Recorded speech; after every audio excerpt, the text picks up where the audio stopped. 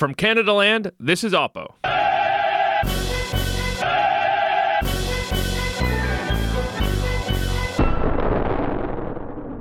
I'm Jen Gerson in Calgary, and I'm opposed to Justin Ling. I'm Justin Ling in Toronto, and I'm opposed to Jen Gerson. Today, me and Jen are going to get into a bloody knife fight cage match over the most viscerally divisive issue in Canadian politics, Donald Trump and steel. Then we'll dive headlong into the dark, slimy recesses of the federal budget and take a look at Big Tobacco's last stand. Lastly, everybody is suddenly an expert on Sikh separatism, but according to the guy I'm going to talk to, they are decades out of date on this. But before we get started, a big thanks to our sponsor, FreshBooks, the cloud accounting software that I have launched into my freelancing career with. It saves freelance workers like me 2 days a month in paperwork and gets us paid up to 5 days faster.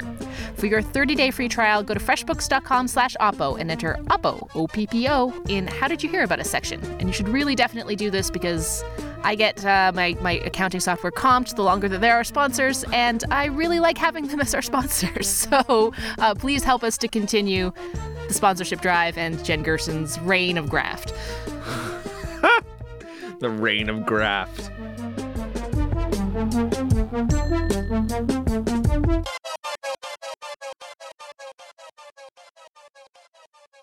Donald Trump is picking on us again. Late last week, the U.S. president announced that he would be implementing a 25% tariff on steel and a 10% tariff on aluminum. As per usual, the proposal sounded like some nutty, off-the-cuff statement said by your drunken uncle at the Easter table, so there are no specific details about it, including whether or not Canada will be exempt from the tariff, as it was under previous U.S. presidential administrations. What we do know is that Justin's attempts to explain this issue and stand up to the American president have been bad. So bad. Aluminum ingots produced in Canada are used by American manufacturers to in a broad range of things. We import more steel than the Americans import. We have a significant trade surplus. The Americans have a significant trade surplus with us on steel, which means we buy steel from them, they buy steel from us. Oof. Watching your facial expressions while you watch that was very entertaining for me. It was like, you know when you see those YouTube videos of seeing other people watch Goatsy for the first time. That's almost. It wasn't like that at all, but it was the political equivalent of that. So Justin, you're like a giant bear, almost partisan liberal hack. You want to try to defend that one? Oh, God, not even remotely. I mean, listen, yes, fine. You know what? The Prime Minister's jet-lagged. He's been in India for the past seemingly forever. No, but I mean, the things he's trying to pull out of his brain are correct. You know, the U.S. does have a trade surplus with Canada when it comes to steel. This whole idea behind steel tariffs has got to be one of the most idiotic ideas that Donald Trump has actually gone forward with, aside from some of the crazy racist stuff. So, you know, I get what the Prime Minister was trying to say. Watching him fail to say it, yes, is kind of like having your fingernails removed. But the Prime Minister has done a relatively good job of lobbying the Trump administration on economic issues thus far. And, you know, I think one totally flubbed press conference aside, I don't know that we can necessarily give him failing grades, given that thus far we've been spared the rod on a whole bunch of economic and trade issues. And this is probably the first huge irritant that, you know, is actually going to be real danger to us. Oh, man, I got to start. Firstly, so the answer is yes. Yes, you are going to defend Justin Trudeau on that one. Okay. Fine. So, I mean, I think the first thing to keep in mind is yes, absolutely. The steel tariff is silly, regressive, stupid, not least of which because you know, we actually have a very integrated market on steel. So a lot of the steel that America is exporting to Canada and that Canada is then exported to the U.S. is all sort of connected into various manufacturing cycles that is going to essentially do nothing more than increase the cost of consumer goods for people in the U.S. and potentially harm us and our exports, but in a way that it's going to force us to retaliate by increasing the cost of our exports to the Americans. And that most notably, though, it's going to. But here's where I'm going to disagree with you, because I mean this idea that Canada has been spared the rod on trade, I think, is demonstrably false. When Donald Trump took power, and he was talking about, how NAFTA is a bad deal for everybody, and all these, Mexican rapists were coming up and not sending their bad people, and then they're going to build a wall, and all these nutty proposals. There was an assumption, I think, in Canada, and a complacency in Canada, that in attacking trade, Donald Trump was actually attacking the Mexicans, and that, how should Canada handle this? Well, we should basically just keep our head down and do our best to lobby. But really, I mean, he's not coming after us, right? And yet, since Donald Trump's been elected, from attacks, verbal attacks to the oil and gas, to the softwood lumber dispute coming back up from the 90s like a zombie issue, to comments about how Canada were smooth operators, to the specter of the destruction of NAFTA, to the Bombardier. Hang on. Let's go at these one by one. No. That's you did a whole bunch of glossing over right there. That's not fair, Jenna. Just hang on, because you know what? A lot of those things are verbal attacks that mean absolutely nothing. The president would verbally attack wombats if they came up on Fox and Friends in the morning. I don't think what he actually says means a lot anymore. But this is, I think, the first real opening shot in a potential trade war. The softwood lumber issue is not an issue specific to President Trump. There was a very real possibility after negotiations fell apart under the Obama administration that Obama would have opposed the exact same tariffs on Canadian softwood lumber. So I don't know that there's anything particularly unique about Trump's approach to softwood lumber. The Bombardier-Boeing dispute is almost entirely one of shared blame between the Trudeau and Trump administrations. Again, I don't know that we can say that that is a product of Trump's economic nationalism. But, for the most part, more intelligent finance guys like Gary Cohn and Steve Mnuchin have held the president back from really getting into fistfights with Canada and, in some cases, Europe on trade issues until here. And this is potentially catastrophic. I mean, the Trudeau government and other lobbying forces from around the world have convinced Trump to step back on a couple of big issues.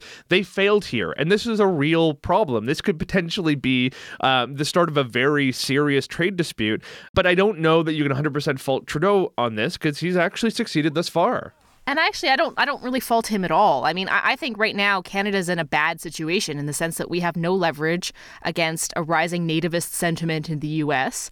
And there's, short of sort of backroom lobbying, there's just not much that Canada can do. And I don't 100% think that this is Justin Trudeau's fault, and I don't think that it's fair at this point to say that, his government has failed on trade. What I do think it's fair to point out is that for all the bluster that Trump seems to directed toward Mexico prior to his election, it does seem like Canada's now in his crosshairs, and I don't think that we can be complacent about that. The second thing that I would point out is we're going into the midterms, and one of the things that we can expect at those midterms is that the Republicans are going to lose seats in the Congress and potentially might lose seats in the Senate. And Trump has a vested interest in trying to rile up his base and get his base motivated ahead of that midterm cycle. So if I were Trump and I were a crazy racist person, I mean, one of the things that I would do is I would start hitting those trade partners and hitting all of those sort of nativist notes that he succeeded with during his election cycle. And I would save up a lot of those shots for the next coming months ahead of that midterm election. So, if he's going to go blow up NAFTA, if he's going to go start imposing tariffs, if he's going to do all of these things that sound really great to blue-collar working-class America that comprises his base, it's between now and November that I would expect him to be pulling out those shots. So I don't think that Trudeau is to blame for this, but I also think that, if you think that the Canadian government's done such an awesome job on trade, I think it's a little bit premature to be saying that. Well, I mean, we've done this rather quietly. A lot of the lobbying has been backroom, but a lot of it has been to Congress. So we actually can expect that a number of prominent Republicans, when they're campaigning for the midterms, are actually going to have Canada's back because they've been convinced that steel tariffs could hurt automotive manufacturing jobs in their district. So I don't know that this is, the last we're going to hear about this. Obviously, we're going to come back to this as we get into, an economic Cold War with our closest neighbor and our supposedly best economic ally.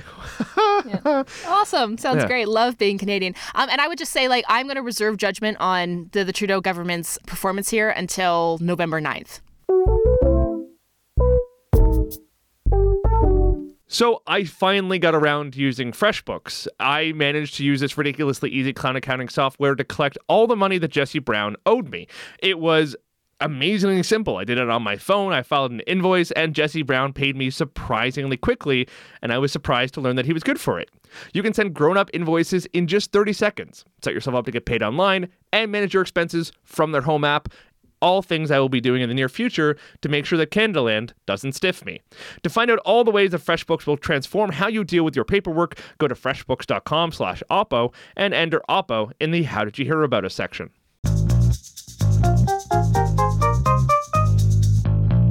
All right, Jen, this week we're introducing a new segment I like to call Oppo Research, where we bring you the story behind the story underneath the story on Parliament Hill. And I'm not on Parliament Hill, so please feel free to take this one away.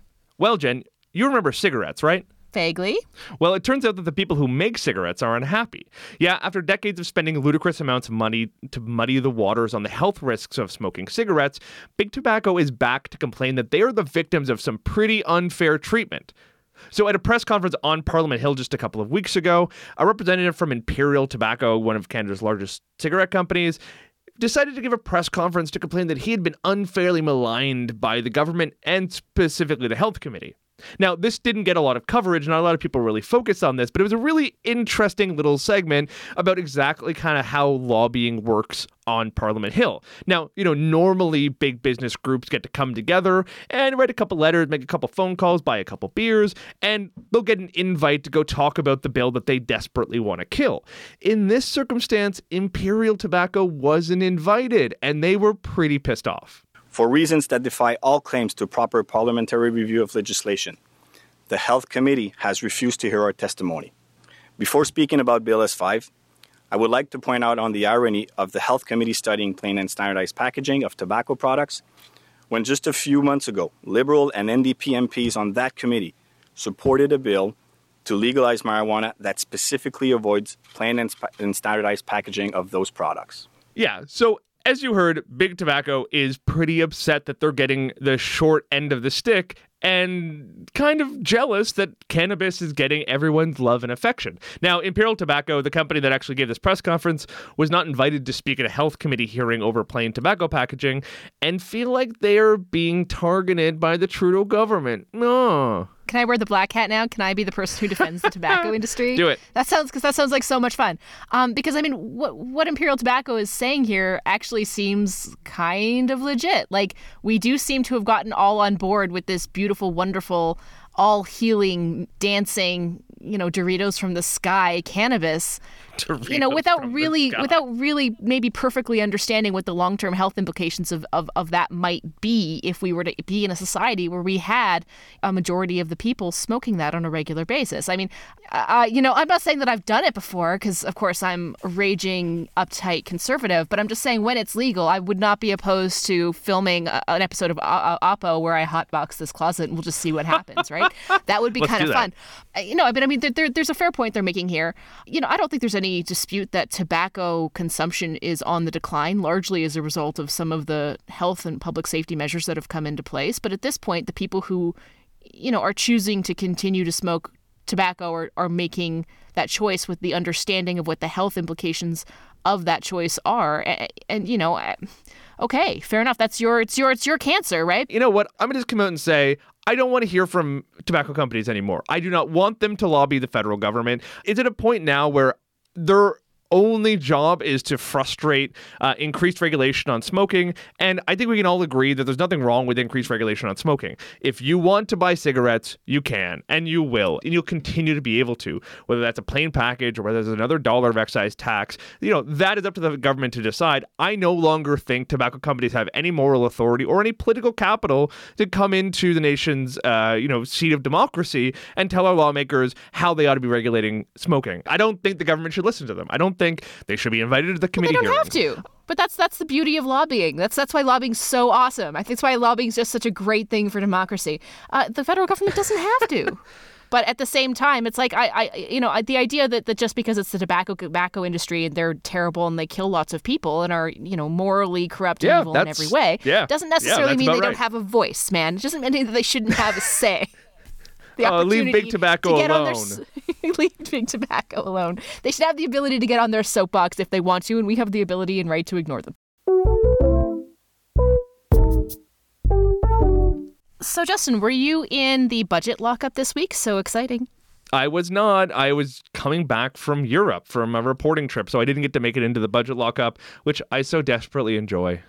I also was not in the budget lockup, being in Alberta, the wastelands lost and forgotten to the Ottawa political classes. And I was left to digest much of what came out of that budget through other people's reporting, unfortunately.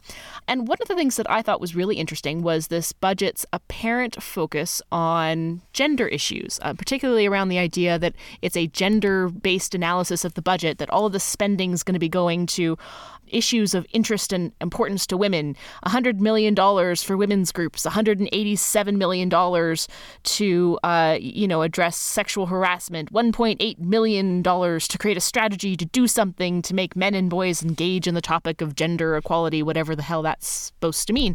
And it all sounds really good, but one of the things, as a woman who has recently bred, really bothered me about this budget is that it's one thing to put equity on the front of your budget and paint it purple and call it, the women's budget. But if you're going to do that and you want to do that credibly, you have to have a cohesive, thoughtful, universal approach to childcare baked into that budget. What more do you want? The government already gives you checks every couple of months for all your kids. Oh, yeah. And let me tell you how much those checks actually amount to.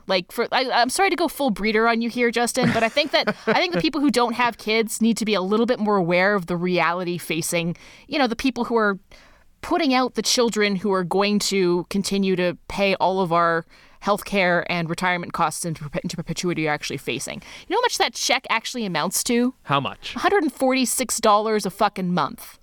Do you know how much my childcare costs for 4 days a week, Justin? It's $1,400 a month. Okay, but no, I agree with you. We need to do a better job of making having kids affordable. But I am not convinced that sending out checks for how many kids you have and how old they are is really the most effective way. Totally agreed. It's probably one of the most inefficient ways of addressing. Oh God, we agree. Oh, God, yes. No, we absolutely 100% agree here. And I'm going to apologize to all of my conservative fans because I'm about to go full socialist. No. So Here we go. The government is predicted to spend $22.4 billion fucking dollars literally handing out unfettered checks to breeders like me that don't actually amount to the amount of money that we need to put our kids in childcare. It's actually a horribly inefficient way of trying to get women back in the workforce because, to be honest with you, $22.4 billion would go a hell of a lot further if you just create a universal childcare program. Period. Yeah. Done. I mean, you would probably spend half as much money. You would save billions of dollars per year doing that as opposed to just handing women like me unfettered checks. Just handing us money. And this is what's so pernicious about this particular program, too, because it's just vote buying. That's all it is. It's literally 100%. Throwing candy at potential voters in the hopes that they will continue to support their government while completely glossing over the fundamental structural problems that exist for women who are increasingly trying to enter the workforce. By the way, when I say my personal financial situation here, I have it good. I'm going to put that out right here. I am extremely lucky. I'm a married woman. I can pay my rent. I'm okay. But, sure. In Toronto, do you know what the cost of fucking childcare for an infant in Toronto is? It's $1,700 a month. Like, in Calgary, the median cost for childcare for an infant is like $1,200 a month. But I mean, when you're looking for childcare, this is the thing that actually really got to me is that, if you can afford good quality childcare, like I am lucky enough to be able to do, yeah, sure, that potential's there. If you're in a city where there aren't obscenely long wait lists. I've got very good friends in Toronto who after 2 years can't even find childcare, much less be able to afford it. The other problem here is if you don't have access to the money and if you don't have cash, can you find cheaper childcare? Yeah, of course you can, but you're going to find that cheaper childcare in sort of unregulated day homes. I can't tell you, Justin, some of the places that I visited when I was looking for childcare for my kid broke my heart. They were nightmares. They were just like pens set up in basements underneath giant piles of clothes. I think we have to listen to a message from our sponsor now. Discount Larry's Baby Orphanage. No, if I can just take us a step back from full-on communism, I don't know that necessarily subsidizing the cost of childcare is the only answer. I think it's an option. We should look at it. The NDP's proposal on that from the last election was actually woefully inadequate. It only would have created a tiny fraction of the spaces we actually need, and it would have been wildly expensive. I think if you want to talk about conservative solutions for this, let's talk about maybe getting rid of these procreation awards and just look at targeted tax cuts for middle-aged families, middle-income families. We do have tax cuts, and we do have tax cuts for childcare. Yeah, more tax cuts. So I think that's there, but I think not tax breaks, not tax rebates, actual tax cuts. Yeah, tax cuts, rebates, I don't actually think that that's really good. That just takes us further down the path towards sort of boutique-style tax cuts. No boutique. No, actual tax cuts. Lowering the second and third income tax rates would actually just leave more money in your pocket rather than having the government collect your money and then send it back to you. I don't actually think that addresses the issue. I don't think it addresses the issue of access to childcare. I really don't. Don't get me wrong, I'm all for tax cuts in general. If you have more money. But unless you're going to reduce my taxes by $1,400 a month, best of fucking luck. Look, if you want to talk about more conservative approaches to dealing with this issue, how about talking about tax incentives for companies that create childcare spaces inside their offices? Sure. You know what I mean? Or maybe a means-based subsidy that gives people access specifically for childcare spaces on a monthly basis. So it's not just cash for nothing. It's like, okay, how much is your daycare bill? How much is your wage? You get a subsidy. Actually, the city of Toronto does this, and the wait lists are so long that you're encouraged to get on it basically the second you get knocked up. Before you even know whether or not your pregnancy is viable, you're on the fucking daycare wait list in Toronto. It's nuts that a municipal government is having to step in to address this problem. So as I said, I don't really want to get so deep in the rabbit hole here, but I'm saying, as someone who has a kid and understands firsthand just how fucking brutal it is, don't come to me with a gender-based, put a bird on it, color it purple, women's budget, unless you're addressing the childcare issue in a serious way. And now we're from our sponsor, Crazy Larry's Baby Barn. If you haven't noticed over the last couple of weeks, there's been a lot of stories about Prime Minister Justin Trudeau and India, of all places. Of course, the Prime Minister was there for more than a week. He was apparently snubbed by Prime Minister Modi. He put on a lot of ridiculous clothing and danced around, and everyone thinks he's now a bit of a goof, even internationally. But obviously, the big story to come out of that trip was his inability to vet his guest lists. The Prime Minister's office allowed a guy named Jasper Atwal, who was a convicted attempted assassin, attend an official event with the Prime Minister.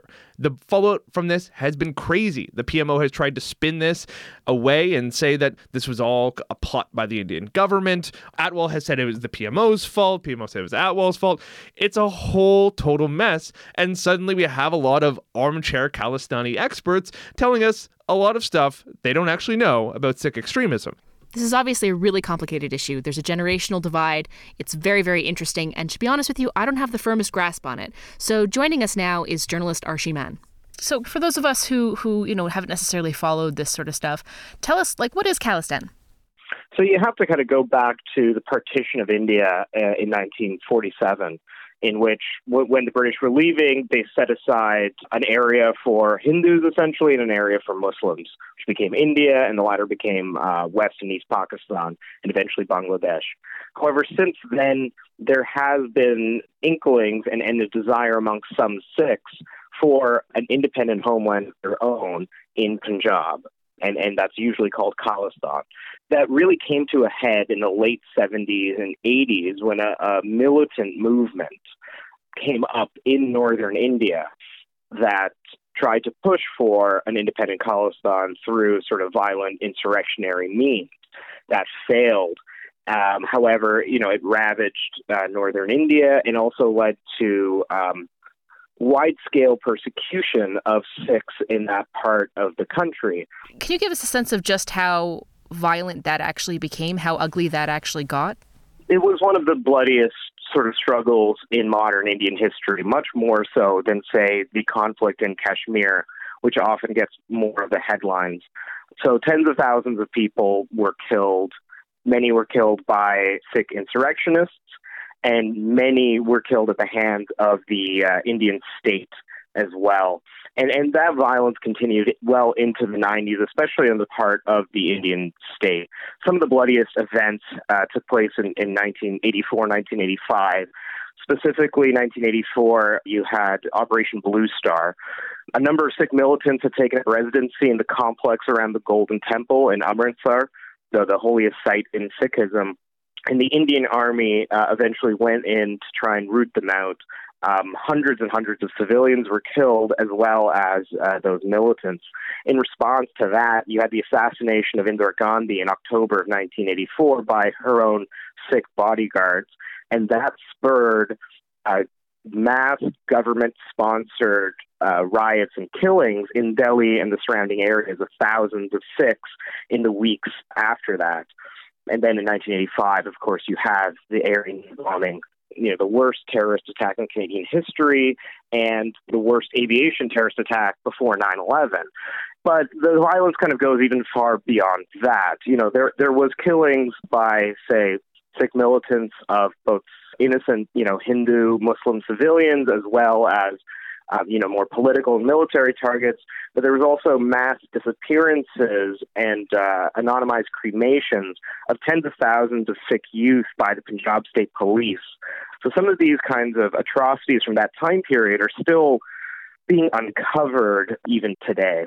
So what is the situation in northern India today between Sikh people and the Indian government? Is it still a tense, volatile situation? Or have things calmed down into a more peaceful state now? Compared to the 1980s, they have calmed down significantly. You don't see this kind of mass militant uprising anymore. You don't see this really large-scale paramilitary resistance. Instead, what you do see are more targeted assassinations that have been cropping up recently. So say in the last 2 years, you've had about 9 right-wing Hindu and Christian leaders who have been assassinated. And the Indian and Punjab police blame Sikh militants, who they believe are being funded and financed by the Pakistani intelligence service. There's some evidence for that. However, to what extent is that the case is really unclear. But compared to, this really violent, large-scale kind of thing that was going on in the 80s and 90s, the situation's quite calm.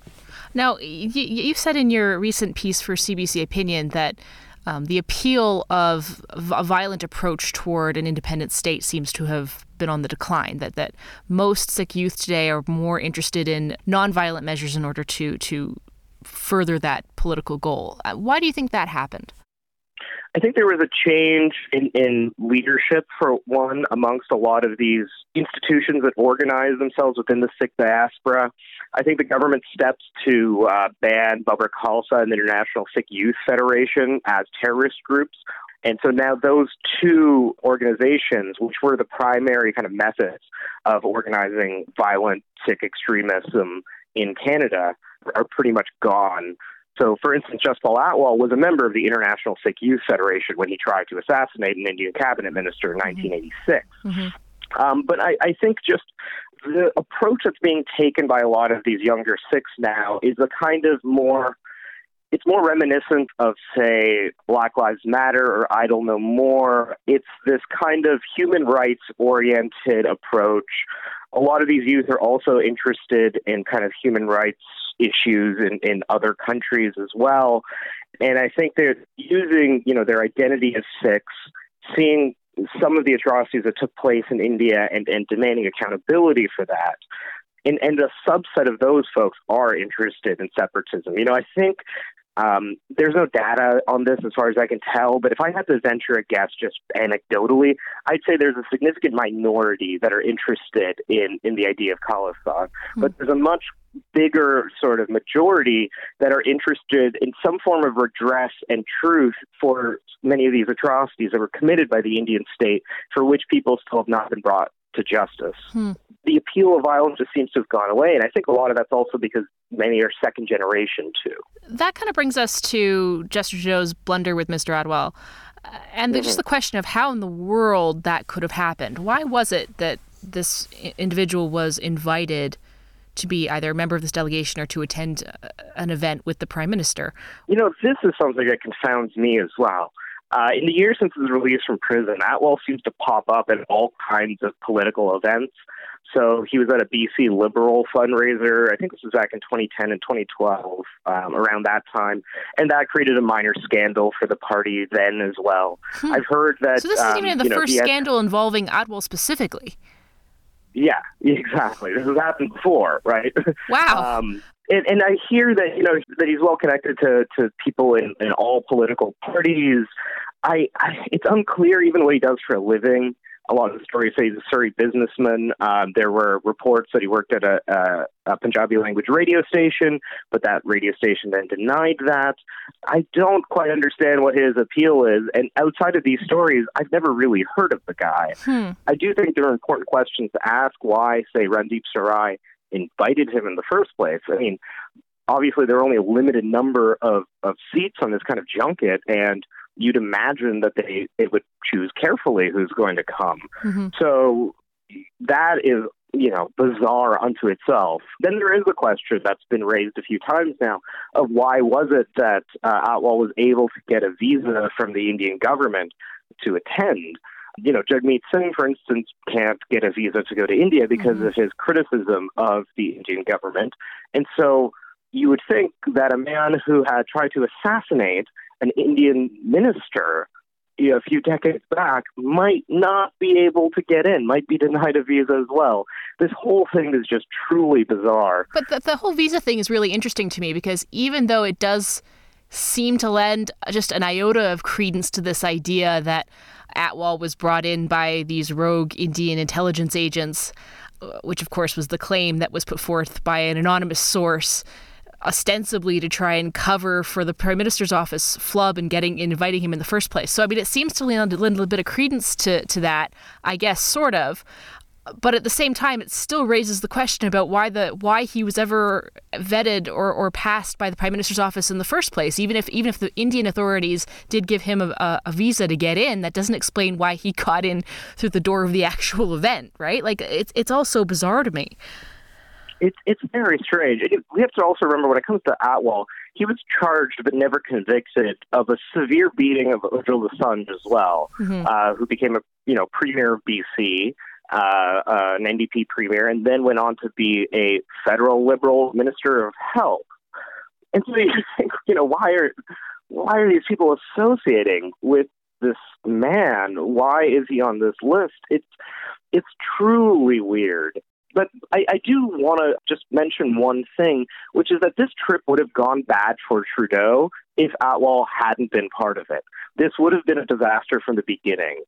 It's clear from the press reports that were coming out of India before this incident and the sort of signal that the Indian government was sending that they are very distrustful of this government because they believe that all 4-6 in the Trudeau cabinet are secret Khalistanis, which there's no evidence for, by the way.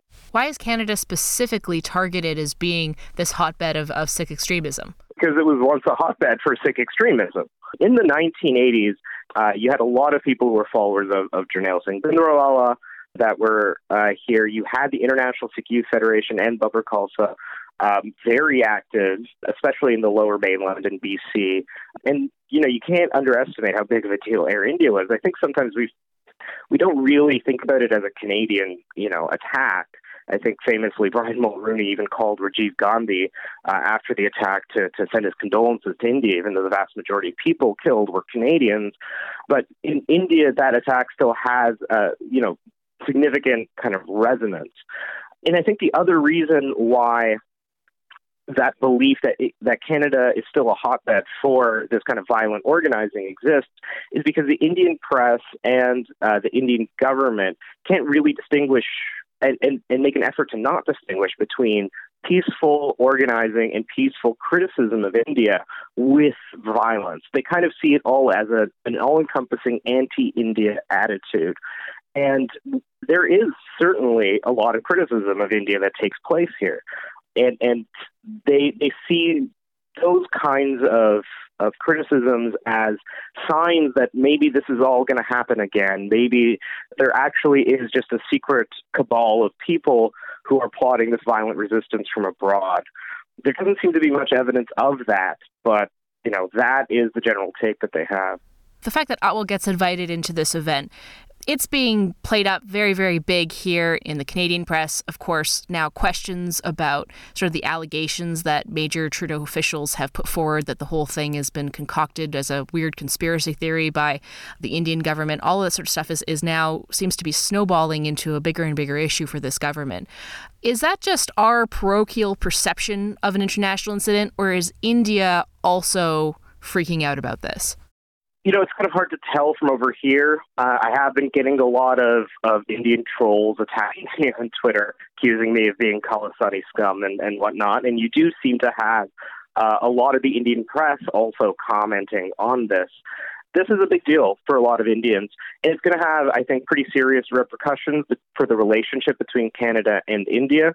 But what India wants to do is crack down on free speech and peaceful political organizing amongst Canadians. And I just don't see a way that any government could do that. So no matter what happens here, I don't think the Indian state is going to be assuaged. And this is going to continue to be a point of tension for many years to come. Thanks for coming on our show and explaining this for us. Absolutely. Thank you so much for having me. Okay, so that was really helpful. I mean, this kind of lays out a lot of the problems I'm currently having with our sort of, terrifying fifth column freak out about Sikh extremism. Yes, obviously, it was a real problem, and it was one that deserved a better investigation than when we actually got in the 80s and 90s. But to sort of freak out about it now, honestly, I'm having a hard time with it. Obviously, it was a huge mistake that Atwell was invited to the Prime Minister's reception, but I don't know. Are we worried about the current state of Irish nationalists who might be in the country? Are we worried about Catalonian nationalists, Basque separatists? I think we really do treat Sikh nationalism as more scary and foreign than other types of nationalist movements.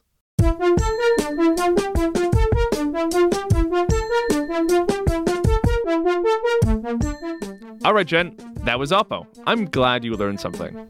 I learned that the tobacco industry is bad. Thanks, Justin. You're welcome.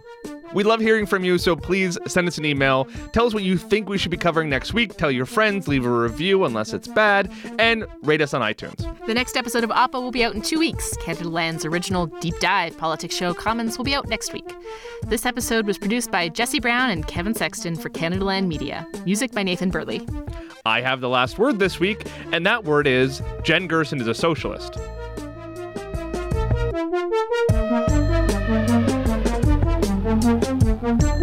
Thank you.